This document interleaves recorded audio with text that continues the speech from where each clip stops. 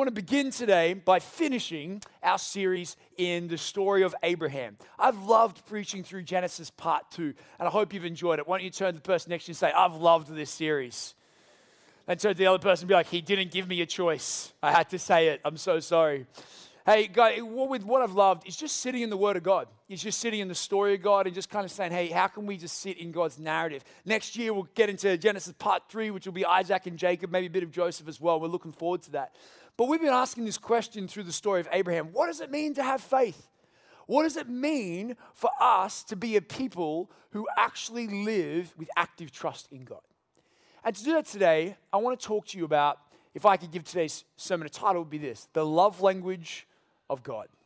The love language of God. Do you know what a love language is? Hands up who knows what a love language is.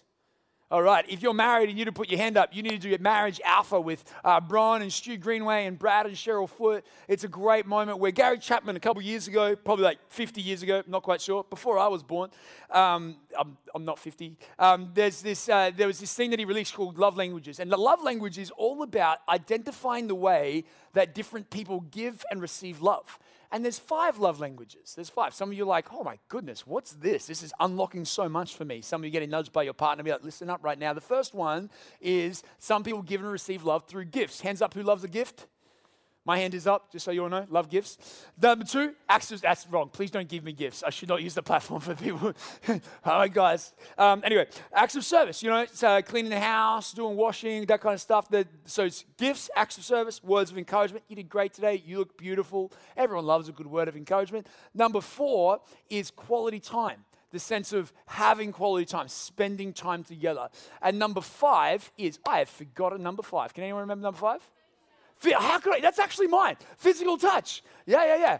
Now that's not just intimate touch. It's like, you know, high fives or handshakes and that kind of thing. Now, the issue with this is that so often we expect people to give us love the way that we like receiving love, and we also give love the way we like receiving love. For instance, my main way of giving other people love and receiving love is actually acts of service. I love doing stuff for people. It's just like makes sense to me. As a type A leader, guy who does to-do lists and gets stuff done, the way I'm going to love you is by doing something for you, right? So when I get married to Sarah, this was a big problem for us because I thought the way that Sarah would know that I was loving her was by letting her know how much I wanted to do. So I'll go out there, I'd pick up all the dog poo in the yard, I'd come inside. I love ironing. Shout out to all my ironers out there. I love a good iron session in front of the TV in the afternoon. I'd iron, I'd unstack the dishwasher. She'd be sitting on the couch, and I'd just strut past and be like, your Adonis is before you. Settle down, sweetheart. It'll be okay, right? And then she would look at me, she'd be really sad. And I remember distinctly, we'd been married for 10 years, our first year of marriage. She'd be like, I'd be like, what's wrong? She's like, I just don't feel like you love me today. I'm like, what do you mean? I'm covered in dog crap. What do you mean? I shouldn't have said the second word, dog feces. Like, what do you mean I don't love you today? Like, I literally just I ironed your undies. Like, what's going on here? That's a lie. I never iron people's undies. And then she goes, but you just haven't spent time with me. See, my wife's love language is quality time. Anyone else there like quality time? You make no sense to me whatsoever.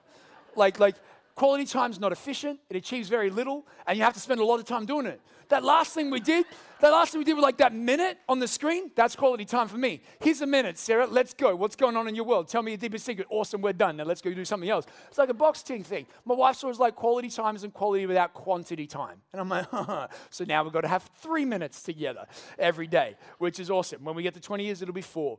Now there's this sense, right, where I had to learn to love Sarah the way that would unlock her heart, right? I had to actually understand that the way I thought she wanted to be loved and the way Sarah wants to be loved are two very different things. So for our relationship to go deeper, friends, I have to spend longer than 3 minutes with my wife. And now, when I say have to, that's come across the wrong way. I love spending time with my wife, right? But what's grown in my heart over the last 10 years is this desire for her to know how much I love her. And that means to walk slowly through life. It means to sit and wait. It means not to rush through dinner, but to converse, to play a ball game. And I've loved unlocking my wife's heart over the last couple of years as I learn her love language and vice versa. Why do I say this? Because I think there's a love language to God. I think there's a love language of God. And for some of us, because we don't know it, I wonder if our relationships with God are struggling. I wonder if he feels distant. I wonder, because we don't know God's love language, there's a sense where we're not quite sure what the next step in our relationship with God is. So what is God's love language? Well, I'm not going to let you wait till the end of the sermon for this one, because it's actually not that cool. It's not that exciting, but it's highly important. The love language of God is not one of the five. The love language of God is simply this. It is obedience. Now I know, if you're like me, there's a little seventh grader inside of you. And if you're anything like me who spent detention, like every lunchtime in detention as seventh grader, and I said the love language of God is obedience, there's part of you right now that's screaming out in horror. You're like, no! You're like anti-authoritarian. You hate people telling you what to do. You're like, I'm not going to obey God. How dare you tell me that the love language of God is obedience? That's often because I think we have a really negative view of what it means to obey. When we think about obedience, we think about compliance. Compliance and obedience are not the same thing. Compliance is like this resistant agreeance to do something. Obedience to God is not compliance. God does not want compliance because there is a resistance in the heart. Obedience is willful trust. This is why Jesus says, you'll know my disciples because they are the ones who love me because they obey my commands. This is the love language of God. And when we think of obedience, and we think of like, well, I've got to obey the government, and they're forcing me to do stuff, and let's, be anarchists and rise up. I think we think of obedience in the wrong way. The best way to think about obedience is like my relationship with my son, Archer. When I ask Archer to obey me, it isn't because I am wanting him to hate life. I'm not saying, hey, listen to me because I want to bring you misery. I have nothing for you but despair. Right? When Archer goes to put his hand on the stove and I say, don't touch the stove, it's not because I'm preventing him from having fun. I'm actually going, I know what that leads to. It's going to hurt you. Don't touch the stove. When Archer's like, I want to stay up and party all night long, and I'm like, no, you need to go have a nap. I'm not saying you have a nap because I hate him. I'm saying because I love him, and I know how terrible 4 p.m. is going to be in our household if he doesn't get down and have a nap. Amen to any young parents out there. Right? That's the truth. And when we look at obedience, we look at it like top down rather than someone actually serving you who understands and knows more. Why do I want Archer to obey me? It's not because he understands. It's because I know what he doesn't.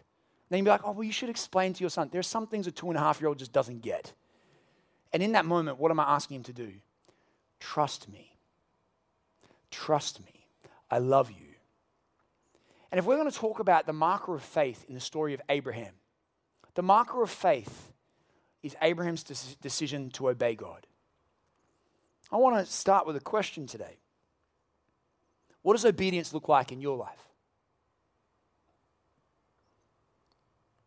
What does obeying God look like in your life? I actually don't think we ask this question often, but it seems to be what Jesus highlights is the longing of the heart of God. And so we step into the story of Abraham today, unpacking this idea of obedience. And so come with me. Some of you are already being like, man, I don't want to talk about obedience today. It's the last thing. I actually think it's the most important thing we can discuss. We read in Genesis chapter 12, verse 1, we come into the story. Now the Lord was gracious to Sarah, who was Abraham's wife, as he had said, and the Lord did for Sarah what he had promised. We're in the story of Abraham, and if this is your first time in church or you've missed a couple weeks, we've been looking through the story of Genesis through the lens of Abraham. And we started in Genesis chapter 12. And if you're saying, why is it such a big deal that Sarah got given a promise? What is the promise we're talking about? Well, let me go back to the beginning. Back in Genesis 12, where we started 5 weeks ago, we started with Abraham. God rocks up into Abraham's world and says, Abraham, you're going to go to a land that you do not know. Come follow me, come trust me, come obey me. And as you do, I will give you a child. Now, Abraham is 75 at that moment. And so we kind of talked about how weird it was for two 75-year-olds to be told, hey, you're still going to have a kid. And it's impossible. It's weird. And if you're around that age, you know exactly what I'm talking about. But there's this moment where God says, trust me. So Abraham does. But there's a moment when Abraham leaves his home, follows God, and says, God, I just don't think you're able to give me a kid. And God says, come outside and look at the stars. Count the stars. Can you? No, you can't. Let me tell you this. Through your children, I will give you that many children. I will give you that many children, as many as the stars are numbered in the sky. Abraham, who at this time was 85, looks at Sarah and he's like, we got to get busy. There's a lot of work to be done here for us to have this many kids, and we're going to be really tired. But then we find out that Abraham still, the child that God promised Abraham and Sarah that would be a blessing to all the nations, still doesn't come. So what does Abraham do? Abraham controls the story. Sarah comes along and says, hey, I don't have a kid yet. Maybe we should help God out with his promise. So why don't you go sleep with my servant Hagar? And they give birth to Ishmael. And they break the narrative because they refuse to trust in God. They refuse to obey God. God redeems the story. God blesses Ishmael and Hagar, and he continues to be faithful to Sarah and Abraham, even though they're disobedient. Last week, Fiona talked about how God imprints his heart on Abraham's heart as Abraham learns to care for the world and for justice and mercy as God is weaving him into our story. And we finished the story this week by stumbling into God actually saying the promise has come. In Genesis chapter 21, verse 1, we see God say, we see a God deliver Isaac, their firstborn child, to Abraham and Sarah at the age of 100. Now, some of you are like 45 and you can't imagine having another kid. Imagine how much it must feel when you're 100. But they are blessed. There's a lot more laughs in the early service. It's a bit of an older demographic. And there's this sense, right, that this is the promise fulfilled. We're here. Thank God. Yes, Isaac has come. And so it's the promise has come. Abraham and Sarah are rejoicing and celebrating, but God's not done with Abraham yet. You see, in Genesis 21, verse 1, we see God deliver the promise, but God needs to know Abraham's heart because it wasn't just about the promise for God. God wanted something more for Abraham than just to bless him. He wanted all of Abraham's heart. So we read in Genesis chapter 22, verse 1, the test of faith. Sometime later, we believe 12 to 13 years later, God comes back into the story of Abraham, and we read this. He says, we read this. Sometime later, God tested Abraham. Now, I don't know about you, but this makes me uncomfortable. When I left year 12, I was hoping to leave exams and tests behind. And here we have this moment where God seems to have a precedent for testing those who claim to be his followers. You might be like, what? God's going to test me? I'm not sure I'm okay with that. But once again, we have that reaction because we've forgotten the story of Abraham. We've forgotten that every time God stepped in and said, trust me, Abraham said, yes, I trust you, God. And at the first moment, he controls the story. He's like, yeah, God, I'll trust you for the promise until a better option comes along. I trust you to provide for me until a better option comes along. I trust you on Sunday, but on Monday, I'm back in charge. And so in this moment when God's delivered the promise to Abraham, he wants to know if the promise has changed Abraham's heart. If now Abraham has the promise of a child in his hands, is he back in control or is he still surrendering control to God? See, here God is testing the obedience of Abraham. J.B. Phillips says it like this. He is testing the obedience of Abraham, not the understanding of Abraham. And why do I say that? Because sometimes we think obedience is about understanding what God is doing, and then we get to agree. What God is about to do is not explain himself to Abraham. Too many of us have decided not to obey God until we understand what God is up to. Unfortunately, that's not how obedience works. That's not how trust works. Proverbs 3 verse 5 to 6 says this, trust in the Lord with your whole heart and sometimes lean on your own understanding. No, and lean not on your own understanding. In all your ways, acknowledge him and he will make your path straight. See, the antithesis of obedience is often you understanding what's going on. When we need to know why God is doing what he's doing, we're actually saying, God, I'll trust you when I know what you know. But that's not what God invites Abraham into, and it's not what God invites us into in this story of trust. He says to Abraham, Abraham, here I am, Abraham replies. Then God says this, take your son, your only son whom you love, Isaac, and go to the region of Moriah. Sacrifice him there as a burnt offering on a mountain I will show you. This is a horrible moment. If you're reading this story and nothing happened for you, it's probably because you've read this story too many times. If you're reading this story and you hear God tell Abraham, go and sacrifice your son, and your reaction is, what is happening? This is weird. Congratulations, you are a normal human being and you have a beating heart in your body. That is good. How should we react to this moment? There should be a sense of horror in us. Sometimes when we read things like this in the Bible, we don't ask the right questions of it. Because we don't ask the right questions of it, we don't understand what's going on. Because we don't understand what's going on, we then just stop reading it altogether because we find it boring. We're like, it says a bunch of weird things, so I'm just going to go to church. But I think God's actually inviting the question. God, what are you doing here? You're asking Abraham to sacrifice. This isn't just a lamb. This isn't like an animal. This is his son. We should have that feeling. And I encourage you, if that's where you are, I join you in that because there's parts of his story that should assault our senses. But at this moment, we've got to be careful we don't let moral superiority rob us of what God is wanting to do in the story. So a couple of things I want to let you know. This story in no way condones child sacrifice. And in no way does anyone in this church who is a follower of Jesus, nor in the Jewish faith, would condone child sacrifice. That is not the point of this story. In no way does this story set up a precedent for how we should act in our modern day. That's not the point. This story is a unique story about God and Abraham, but also about how God is outworking his salvation in all of time. It only happened once. Never again in the Bible would God go up to a father and ask this of his child, because there is something unique happening here that never happens again. And I've got to be clear about that so that we can trust the story rather than worry, would God ask the same of me? Why is this important? Because if we don't do that, if we don't do the work of actually moving past that point, and we miss what the story is about. J.B. Phillips says it like this: God was not looking for sacrifice, but surrender. He didn't ask for a sacrifice of the son, but a surrender of the son.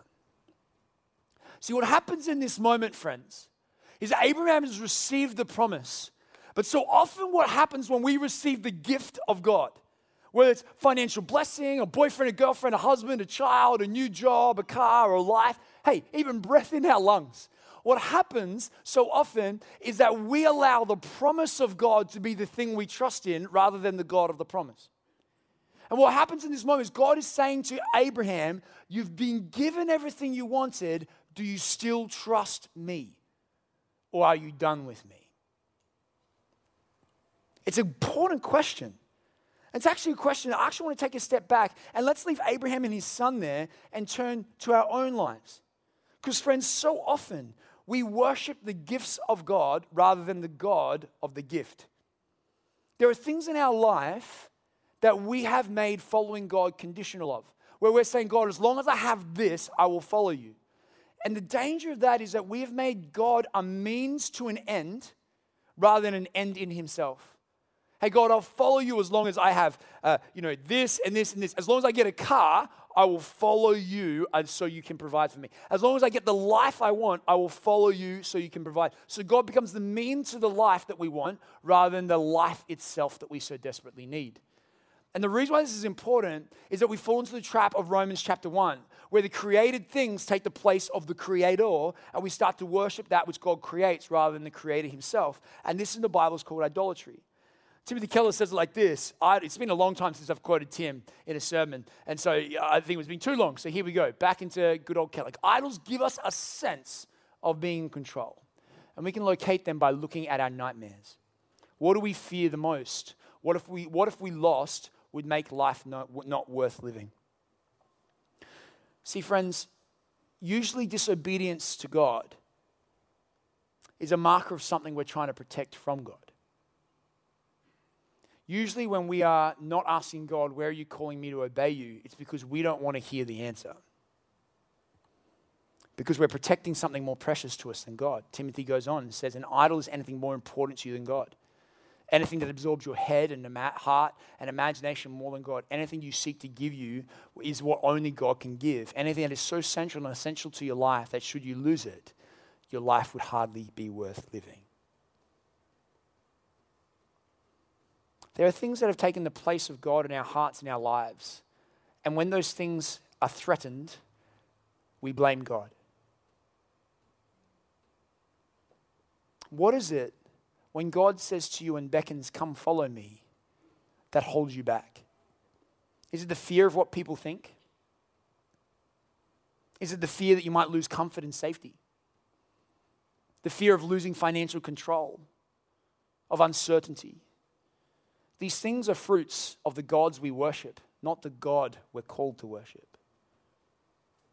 And I just wonder, what is the idol in your life that we are worshiping more than God? Whatever we protect from God is actually the God that we worship. See, friends, there is no such thing as being completely disobedient. All of you are obedient. We are all obedient. It's just to which God are we offering our obedience? The pressure for us to buy a house may not actually be God's heart for your family right now, but the pressure of that comes from a society, not from God. The pressure for your children to turn out a certain way or become a certain thing. And so you give up control and you take control and you're trying to navigate how your family looks and who you are. That's a pressure that's probably not come from God. The pressure to achieve, to earn, to strive. Some of us, friends, are feeling the pressure to obey the standards of our culture, not the life that God has called us to live. None of these are bad things, but when they become ultimate things, they're dangerous. So what does Abraham do to respond? Early in the morning, Abraham got up and loaded his donkey. He took with him 2 of his servants and his son Isaac. When he had cut enough wood for the burnt offering, he set out for the place of God. There was no delay to the life of Abraham. Why? Because Abraham had a history of disobedience. See, those of you who know what disobedience looks like in faith know how futile it is. Some of you here have a deep history with God, and your life is marked by obedience now because your life has been marked by disobedience in the past. It is a wise Christian who recognizes that when God says don't put your hand on the stove and you put it on the stove anyway, you start to recognize he was actually wanting your good. And so we go, God, I choose to trust you now, even when it doesn't make sense. This is the step that Abraham has made. He doesn't delay not because he understands. He doesn't delay because he chooses to trust the character of God more than the comprehension of man. So he loads up his donkey. He grabs his son, some wood, some fire, and a knife, and they head out together. And in verse 4, we continue. On the 3rd day, Abraham looked up and he saw the place in the distance. He said to his servant, stay here with the donkey while I and the boy go over there. We will worship and then we will come back to you. Now, this is a really crucial moment.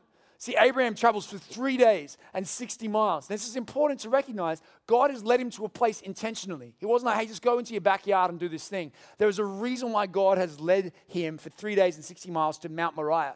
And as Abraham sees that place, he makes a statement. We're going to go and worship. Now, that's a really important understanding of what obedience is. Friend, when I say the word worship to you, what do you think? What is Abraham telling his servants he's about to go do? That him and Isaac are going to go and jump on the mountain, pull out a guitar, and Abraham's going to look at Isaac and be like, hey, friends, it's great to worship together today. Who's ready to praise God? Amen? Praise the... Can't hear you, Isaac. Let's sing a bit louder. Like, is that what he's about to do? No. He's not going to sing Kumbaya on a mountain. There's nothing wrong with that. But worship is so much more than that. What is he saying to his servants? We're about to go to God and surrender everything we are. That's what worship is. And too often, we treat worship as like this 15-minute moment of optional singing on Sunday mornings. It's like, no, I didn't really enjoy the set today. It was a bit so-so. But we'll worship again next week. Worship's not a song you sing. It's a life you live. And you can tell that by some people just rock up and they're like, I'm not coming to worship because I like the music. I'm just going to reach out my hands. The amount of people over the age of 80 who don't like the songs we sing, but they sing them anyway. You want to know why? They're not here because of their preference. They're here because of their God. And there are so many young people and families and in this church who are timid in your worship. It's like someone said to you, we're a Presbyterian church. Shout out to the Prezzies. Anyone in the room? Oh, no, there's a couple in the room. That's how silent it was. They're like, we're here. We don't talk during sermons, right? Or we're Baptists. Or maybe we're Pentecostals. And over here we're like, man, Pentecostalism was weird. And what I believe God is looking for is an abandoned people who don't know just how to lift their hands in worship on Sunday, but live surrendered every day of their life. And I want to be a church when we rock up on Sundays, we don't have to question if people love God. We sing with such an abandon because that's the way we live our life. Could we be that church? We'll get there. But he says the second thing, we're going to worship, and then what's going to happen? We will come back. See, what does he say to his servants? We're going to go surrender everything. And then there's going to be 2 people come back. Now, you do the maths. If Abraham's going to go sacrifice his son, 2 minus 1 is what? 1. But he doesn't say, I'm coming back. He says, we're coming back. Why? Because Abraham knows something about God. God made him a promise that it was through Isaac that he would receive generations. So he's like, I don't know how this funky thing's going to happen over there, but here's what I know about God. I'm bringing my son back with me. Why? Because God made me a promise. There's this Abraham's faith. He's not going there because he thinks God's actually going to take the promise, but because he's trusting God with the promise. He's saying, it's yours, God. But I know. You don't fail. You don't miss a beat. I'm coming back with my son no matter what that looks like. See, it was not about Abraham's understanding of the story. It was about Abraham choosing to obey the story God was writing and trusting the story that God was writing. Friends, obedience is not understanding. Obedience is surrendering control to a better writer. Obedience is trusting the character of God more than your comprehension. Where in your life you're like, I don't get what God is up to. Maybe this is a moment of obedience right now. But God's saying, trust me. But I don't understand. He is God and you are man and you're a woman. You are probably not created to understand the depths and realities of everything that's going on for the Lord of Lords and King of Kings. This is why Abraham is commended by Paul in Romans 4 verse 17, that Abraham believed this is the God who gives life to the dead and calls into being things that were not. Abraham goes, I think this God I serve can raise dead stuff and bring stuff back to life and create things that do not exist, so I'm going to follow him. He'd chosen to trust the character of God, the power of God, and more than that, the promise of God. He chose to trust the God of the promise. Who are you trusting today? So Abraham took the wood for the burnt offering and placed it on his son Isaac, and he himself carried the fire and the knife as the two of them went on together. Isaac spoke up, which you're like, finally, right? It's like, Isaac, what are you doing, man? Like, are you in this? Isaac spoke up and said to his father, Abraham, Father? Yes, my son, Abraham replied. The fire and the wood are here, Isaac said, but where is the lamb for the burnt offering? Abraham answered, God himself will provide the lamb for the burnt offering, my son. The two of them went on together. Here in this moment, Isaac proves to us that he has the power of deduction. He has understood what it's going to take to sacrifice a lamb. He goes, Dad, we've been traveling for 3 days, 60 miles. I see the fire, I see the wood, and I see you've got a knife. I hate to be the bearer of bad news. I think we've got to turn around for home because some idiot forgot the lamb. Right? I don't know if you know this, but I haven't heard any barring for a while. So, hey, we've got the lamb. Oh, well, let's go home. And he's kind of pointing out, he's like, hey, Dad, when we get there, there's no sheep, right? And how does Abraham respond? God himself will provide.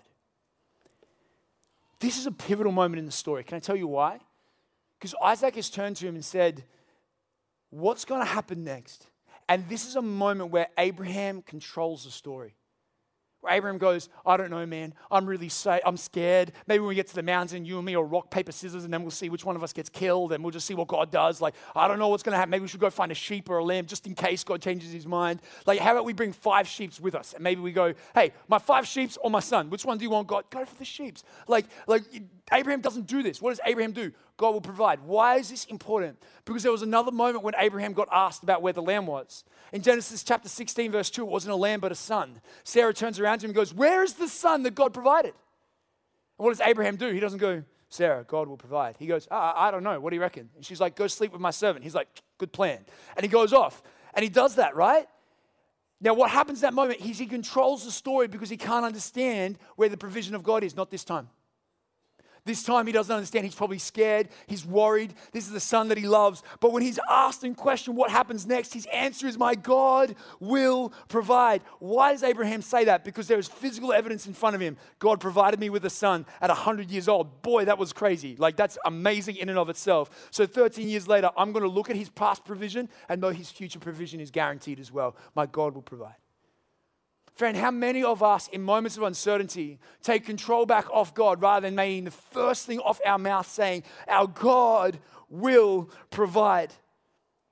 What if we were a people who are not worried, but rather we declared, hey, I don't understand what's going on, but God, I trust you will provide in this season. I trust you have this. I trust you are here, because that's how the story ends. Abraham takes Isaac up and he's praying the whole way, God, I hope you provide. Please provide for my son. And then he takes him up to the top of Mount Moriah. And we read at the top of Mount Moriah, when they reached the place God had told him about, Abraham built an altar there, arranged the wood on it. He bound his son Isaac and laid him on the altar on top of the wood. Then he reached out his hand and took the knife to slay his son. Abraham is there in this moment. He's like, God, I'm trusting you. This doesn't make sense. This is bizarre. This is weird. I hope no one writes a story about this that's read for thousands of years into the future, remembering the darkest moment of my life. Like there's this sense of tension.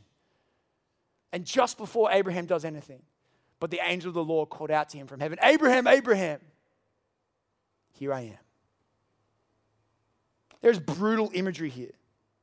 We can get lost in how horrific this was for Isaac and how much counseling Isaac probably needed as he grew up from being his boy. But what we're actually called to remember here is that God steps in, and that actually God didn't step in and go, I hope I make it in time. God never intended for Abraham to kill Isaac. God never intended this to happen. He's saying, here I am, God. What's Abraham doing? God, when you call my name, I want to be exactly where you called me to be. Friends, when God calls your name, are you positioned in a place where you're like, God, you told me to be here, so this is where I am. What are you going to do right now? How many times does God call our name and we're like, not where he's called us to be? Abraham the whole way is going, here I am, God. You just tell me what the next step is and I'll take it, because I'm not going to trust in my own understanding. In all my ways, I'm going to acknowledge you. I'm going to trust you're going to save my son's life. I'm going to trust that you're going to make my path straight. God goes on, do not lay a hand on this boy. He said, do not do anything to him. Now I know that you fear God because you have not withheld from me your son, your only son. In this moment, God looks at Abraham and he says, I see who is on the throne. See, God never intended Abraham to sacrifice Isaac, because if Abraham had not brought Isaac, he wouldn't have had to intervene. God intervenes because Abraham obeyed and said, let me reveal you my character. How many of us do not see the intervening hand of God in our life because we've actually disobediently wandered away from the path God has called us to? But in this moment, Abraham listens. Abraham says, God is on the throne. And this is why God says, you have not withheld from me the promise, therefore I give it back to you. Abraham looked up, and there in the thicket he saw a ram caught by its horns. He went over and took the ram and sacrificed it as a burnt offering instead of his son. And Abraham called that place, the Lord will provide. And to this day it is said, on the mountain of the Lord it will be provided. Why does Abraham, after this horrific moment, turn around and go, I'm going to call this place, the Lord will provide? Why? Because he knew the human heart. See, whether it was the next day, when Isaac was an old man, when Jacob was an old man, or their sons or their daughters, or in generations down the line, there would come a time when someone would question the character of God and the sensical nature of what God had called them to do. I don't know if I can trust God. But now there was a physical place. Hey, remember Mount Moriah. Remember the place that God provided. We've seen him rock up. This is our story. So every time you doubt God, you remember Mount Moriah as the place that God provided. His character can be trusted. His character is good. Hold firm to the God that can be trusted when it doesn't make sense, when life is hard, when finances are out of control. Remember, our God is Jehovah Jireh, Jehovah Nissi. He is the God who will provide. Friends, too many of us have failed to build altars in our hearts of the moments where God has provided. So we come to a current season of difficulty. We're like, God, where are you? And he's like, I'm still the same God that did that. You're like, yeah, but where are you now? And he's saying, trust. And we're saying, no, I'm going to control. And we need to remember the location of where God provided in the past, so that God, we will attach ourselves to his character, not his promise. Friends, are you worshiping the promise of God or the God of the promise? Because here's the beauty of this moment. He gets Abraham to travel 60 miles, 3 days. Why doesn't he just take him outside and go, do it here? Because God is so intentional. See, this mountain, Mount Moriah, isn't just the mountain where God would provide once, but where God would provide again. You might be sitting here today going, I don't know if I can trust the God that asks this of Abraham. Remember, friends, this isn't about asking if God would do this again. God was doing something greater. He was foreshadowing a greater provision, a greater story. See, Mount Moriah became the mountain around which the city of Jerusalem would be built. And thousands of years later, upon Mount Moriah in the center of the city of Jerusalem, they would build a temple in the place where God chose Abraham to offer up his son as a sacrifice. And it was on that temple, it was in that city, that on this day, thousands of years ago, on Palm Sunday, there was another son carried in on a donkey. On Palm Sunday, Jesus Christ was carried into the city of Jerusalem towards Mount Moriah. Hosanna, Hosanna in the highest, they would cry, worshiping him only for days later to curse him. It was up Mount Moriah where Jesus himself first received the wood upon which he would have to carry to Golgotha. That this Son of God, friends, would carry the wood upon which he would be sacrificed. Why? Because God always provides. See, I said before that this story wasn't a precedent. It was a semi-lie. It wasn't a precedent for humanity, but it was a precedent for God. When you're wondering, can I trust God? How do I know God won't do this? How do I know God's character is good? How do I know God will provide? It's because in a moment, God required of himself what he will never require of you. For God so loved the world that he gave his one and only Son, that whosoever believeth in him shall not die but have everlasting life. Are you a parent in the room today? Is your heart grieved at what Abraham is asked to do to Isaac? Are you in pain thinking how unjust this story is? How sad it must have been for Abraham to walk that journey, and horrible for Isaac. And let me just say this, friends, now you understand a smidge of what the cross was like for God the Father and God the Son. We are horrified for Abraham, but we walk into Easter as if it was just another event. God cried out in anguish on Friday, and the curtain was ripped. The earth shook because there was grief that this is what provision it would take to win you back. God sent his son to die a death that we should have died after living a life that we could live. Why? Because God always provides a sacrifice to give you a way home. Why? Why? Because he's saying this, would you just obey me? Would you trust me?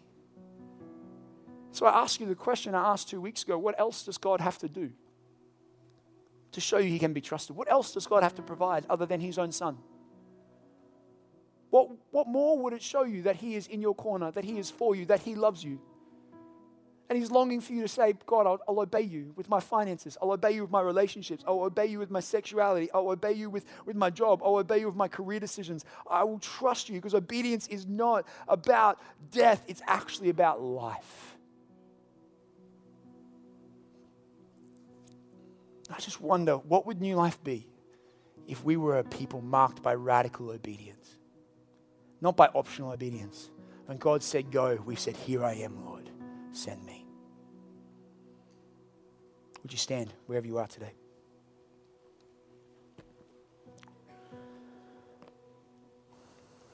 So I finish today with just some questions.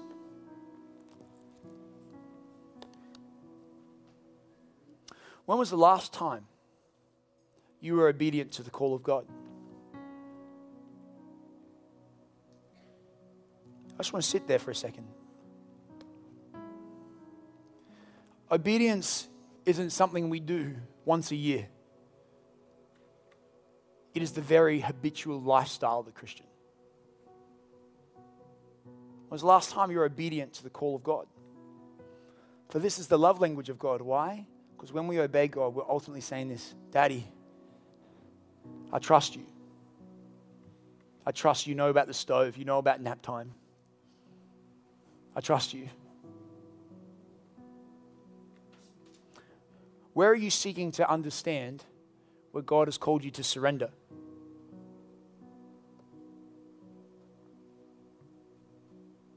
What are you seeking to control that God has called you to obey? We're in a really interesting time in Christianity in Australia. Cultural Christianity is on the way out. And I believe the Christians who will be Christians for the next 5 or 10 or 15 years will not be those chasing comfort. It will be those living by obedience. It's going to get harder to follow Jesus, friends. The call is going to get stronger. And God is searching the earth for a people who will be marked by a humble and gentle response of obedience. Here's what obedience means. Obedience does not mean we do what God says out of guilt. We do what God says out of response. If you are struggling to obey God today, then the only thing you need to do is not walk out of here and beat yourself up. The thing we need to do is to pause, close our eyes, and look at Jesus, who was obedient on our behalf to pay the price for our disobedience. That when we fall short tomorrow, when we fall short on Tuesday, we have an obedient Savior and King who has gone in before us and said, I'll be your obedience so you have a way home every single day. When you struggle to be obedient, friends, it is not God you should run from, but the Savior you should run to. Would you close your eyes with me? So God, in this moment, I just sense there are people in this room and online who you're calling to obedience. I just want to say, I think there's someone here in this room or online who God's calling you to the obedient decision of responding to the gospel. Which means this, that God is saying to you, I'm looking for you. I love you. I want to forgive you.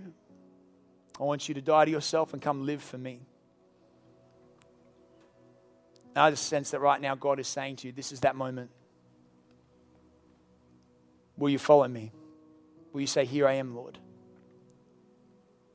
There's some of you here today who are Christians and you're marked by hurt in the past at church, at Christianity, at other people or whatever, and God's saying it's time to forgive and trust again.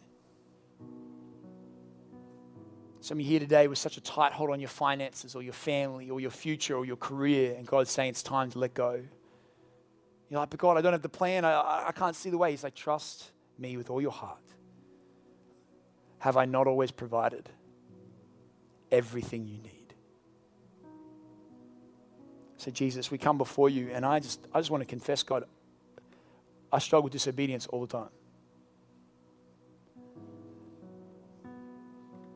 But I refuse to let that be what marks my life. God, help us to be an obedient people out of a love for you and a trust for you. I'm just going to stay in this moment of prayer. We're going to sing a song called I Surrender All. And I felt this all morning. And then in the first service, I just chickened out because I was just chickening out. And I was being disobedient. And I just sensed to make a call. There are some people in this room right now that this is a moment for you. And I want to encourage you that this is what I think the moment needs to look like. I actually think some people need to come and kneel. And our small group leaders and section leaders are going to come and just sit with you. They're not going to pray. They're just going to come. And I actually sense that there's an obedience that God's calling you out. And you're thinking, I'm not going to do that, Michael. What would people think? What are you protecting?